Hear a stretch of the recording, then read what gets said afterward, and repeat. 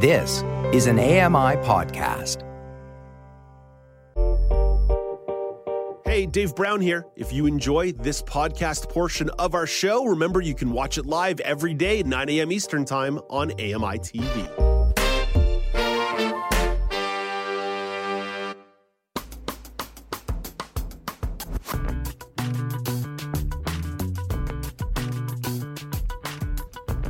Welcome back. It's Now with Dave Brown on AMI TV. January is Alzheimer's Awareness Month. It's important to learn early indicators of the disease. Daniella Vellone is a medical science PhD candidate at the University of Calgary. She's identified 5 behaviors that might warrant further attention. Hey, Daniella, thank you for making a little bit of time today to chat with me. I really appreciate it. Thank you so much, Dave, for having me. I'm curious what led you to this research, why you wanted to explore this.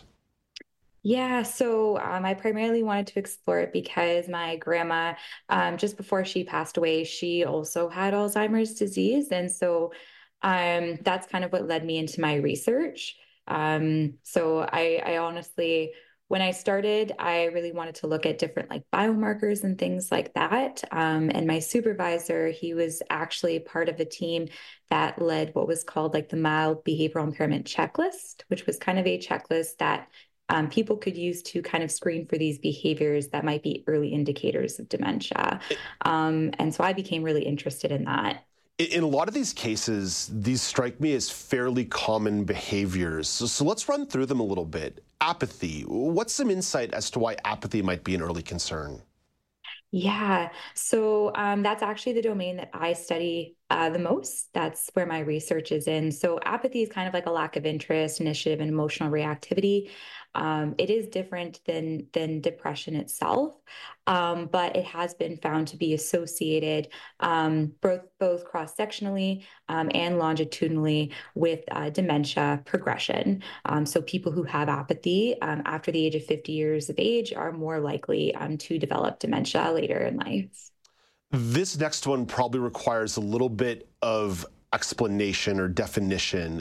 Affective dysregulation. Yeah, so affective dysregulation describes like mood and anxiety symptoms. So people who are sad or tearful, they've become less able to experience pleasure or feel like they're a failure. And they might just be a little bit more anxious or worried about things that they normally might not have. So like appointments or events. What about impulse control? How does impulse control end up being an early indicator?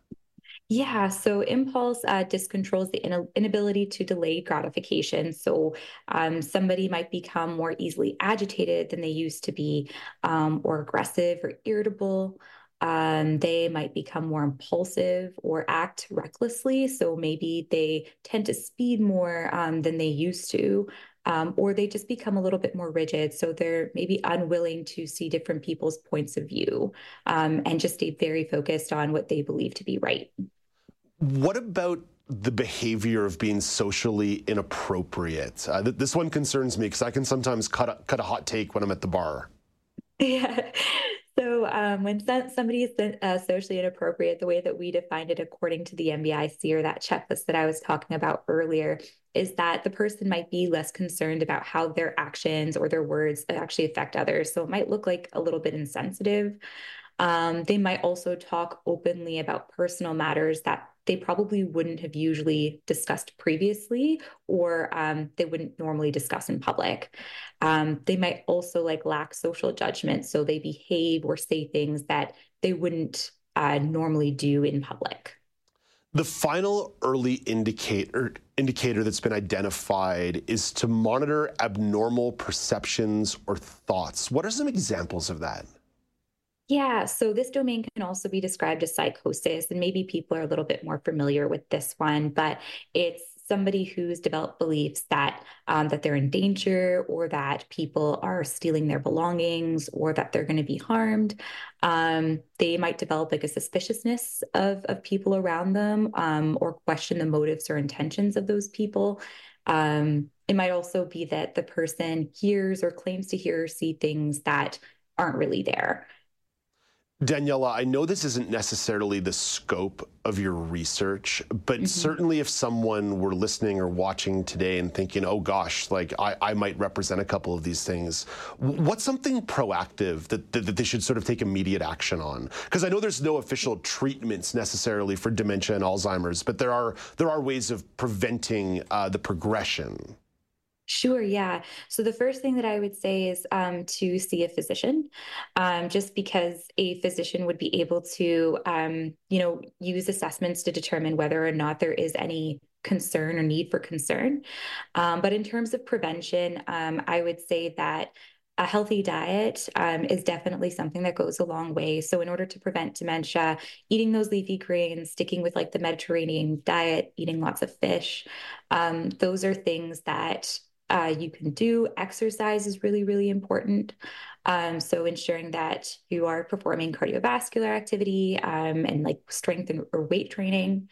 Also sleeping. So sleeping is like a larger factor if you don't have enough sleep. I think between at least 7 to 8 hours of sleep a day. It does change depending on your age, but these are just some things that you can do to prevent dementia. Hey, Daniella, really grateful for your time today. Thank you for all the work that you and your colleagues are putting into this research. Keep up the great work and please stay in touch. Would love to touch base with you again down the road.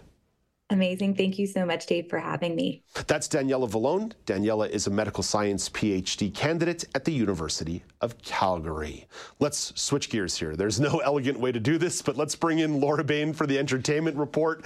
Laura, there's a little bit of exciting news here in terms of the Junos in 2025.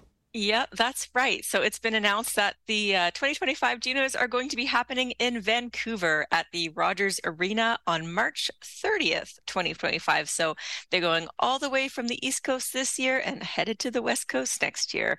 We don't know yet who's going to be the host, but as soon as we know, of course, we will share it with all of our lovely audience. Right on. Hey, that's one of the cool things about the Junos. It really does make its way around the country and it just breathes that life. You and I had that conversation a few weeks ago about what it's going to do to the Halifax region in terms of concerts and series all around it. It really does breathe musical life into a city. It's fantastic. Yeah, it sure does. All right, let's stay in the music theme here. Amazon Prime has a new movie dropping today called The Underdogs with Snoop Dogg. Yeah, that's right. It's a new sports comedy movie featuring Snoop Dogg and co-produced by Snoop Dogg. As you mentioned, it's called The Underdogs.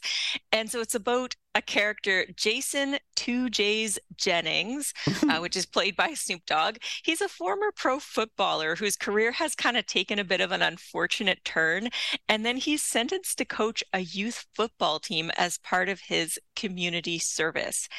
Now, I believe we have a trailer to play, which you're going to do some setup on. Yeah, I've got to do a little bit of described video on this one because we just pulled it up this morning. So inside a courtroom, a judge gives a ruling on Snoop Dogg's character who's wearing a neck brace. He's then seen speeding down a Long Beach road and pulls into a football field. He interacts with a junior football team sitting at the bleachers.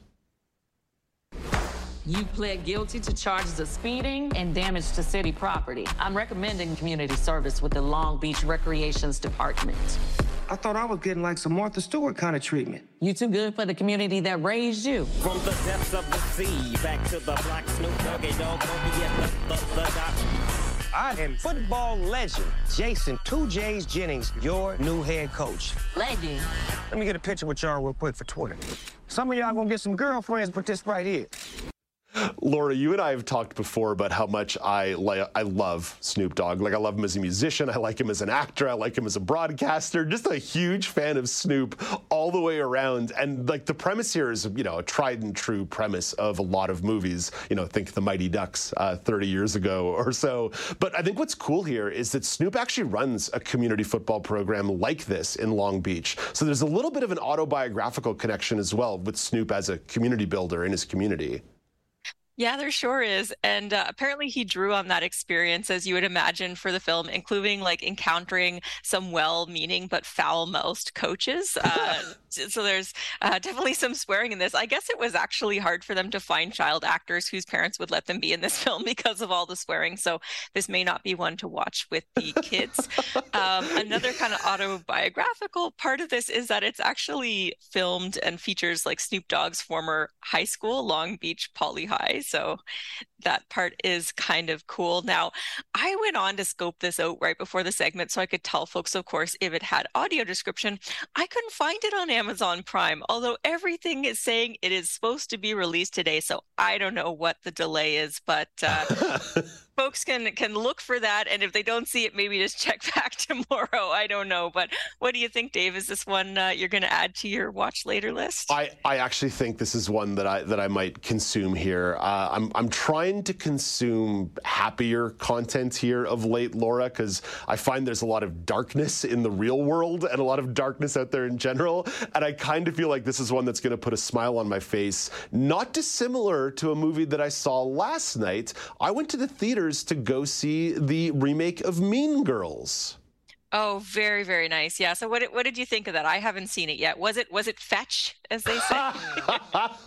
It was definitely fetch. I love the callback there. Laura, I think I've told you before, I loved the original version of Mean Girls. I saw it in theaters a couple different times. I've watched it on cable pretty much anytime it pops up. The source material is excellent. And this movie did a great job of respecting the source material while still bringing it into a much more modern story. More diverse casting, more diverse actors, some more complex themes being explored while still keeping the heart of the story. And Laura, the songs and the music and the choreography, incredible.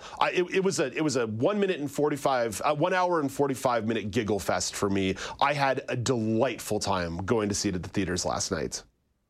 Oh, that's wonderful. And it's a musical, right? This version of it? Yeah. So are you being won over to the musical genre? Hey, I was a theater kid. In high school. I played Nathan Detroit in Guys and Dolls back in the day in grade 10. I'm not a hater. I'm not a hater of the musicals, but I will offer one last piece of praise here on the way out the door, though, Laura. Tina Fey. It was the original writer on Mean Girls, and Tina Fey, of course, of 30 Rock fame, Saturday Night Live. She also features in this particular iteration of the story. You and I were talking about Jon Stewart yesterday as sort of like these voices of a generation or the last couple of decades in the context of late night television. I don't think you can have that conversation without talking about someone like Tina Fey, because I think she's been on point with almost everything she's done for the better part of 20 years, and she's just tremendous. She's probably one of the most well-rounded people in all of Hollywood. And one day, if Lorne Michaels, the executive producer of Saturday Night Live, ever stepped down, I think she would be the perfect candidate to step in and take on that role. Yeah, I think that's probably a good choice. I think she has an autobiography out there or a book that I actually listened to.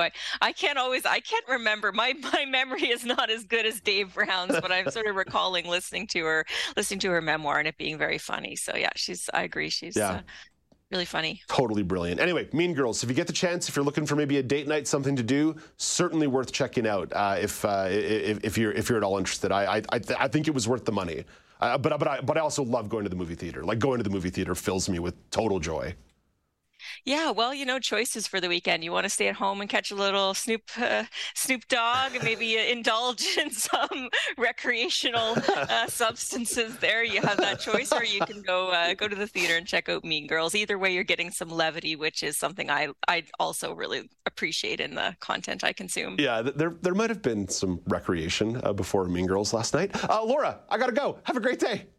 Thanks, Dave. That's Laura Bain with the Entertainment Report. Coming up after the break, Alex Smythe has a musical question to bring to the round table. But first, another big car company is expanding their electric fleet. Mike Dubusky zooms in for another edition of Tech Trends.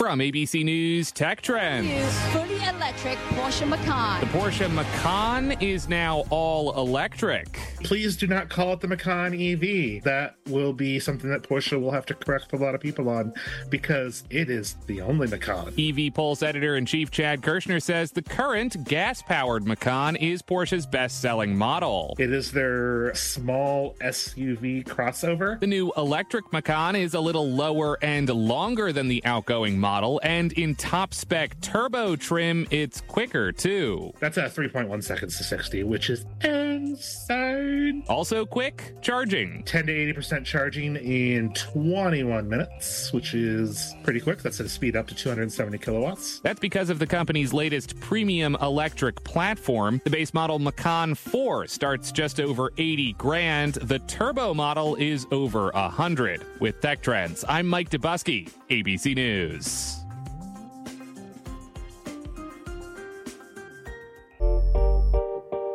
Hey, Dave Brown here. If you enjoy this podcast portion of our show, remember you can watch it live every day at 9 a.m. Eastern Time on AMI TV. Hi, I'm Red Sail, inviting you to download the latest episode of My Life in Books, where internationally acclaimed authors discuss their lives, their work, and 3 books that have resonated with them. That's My Life in Books, available wherever you get your AMI podcasts.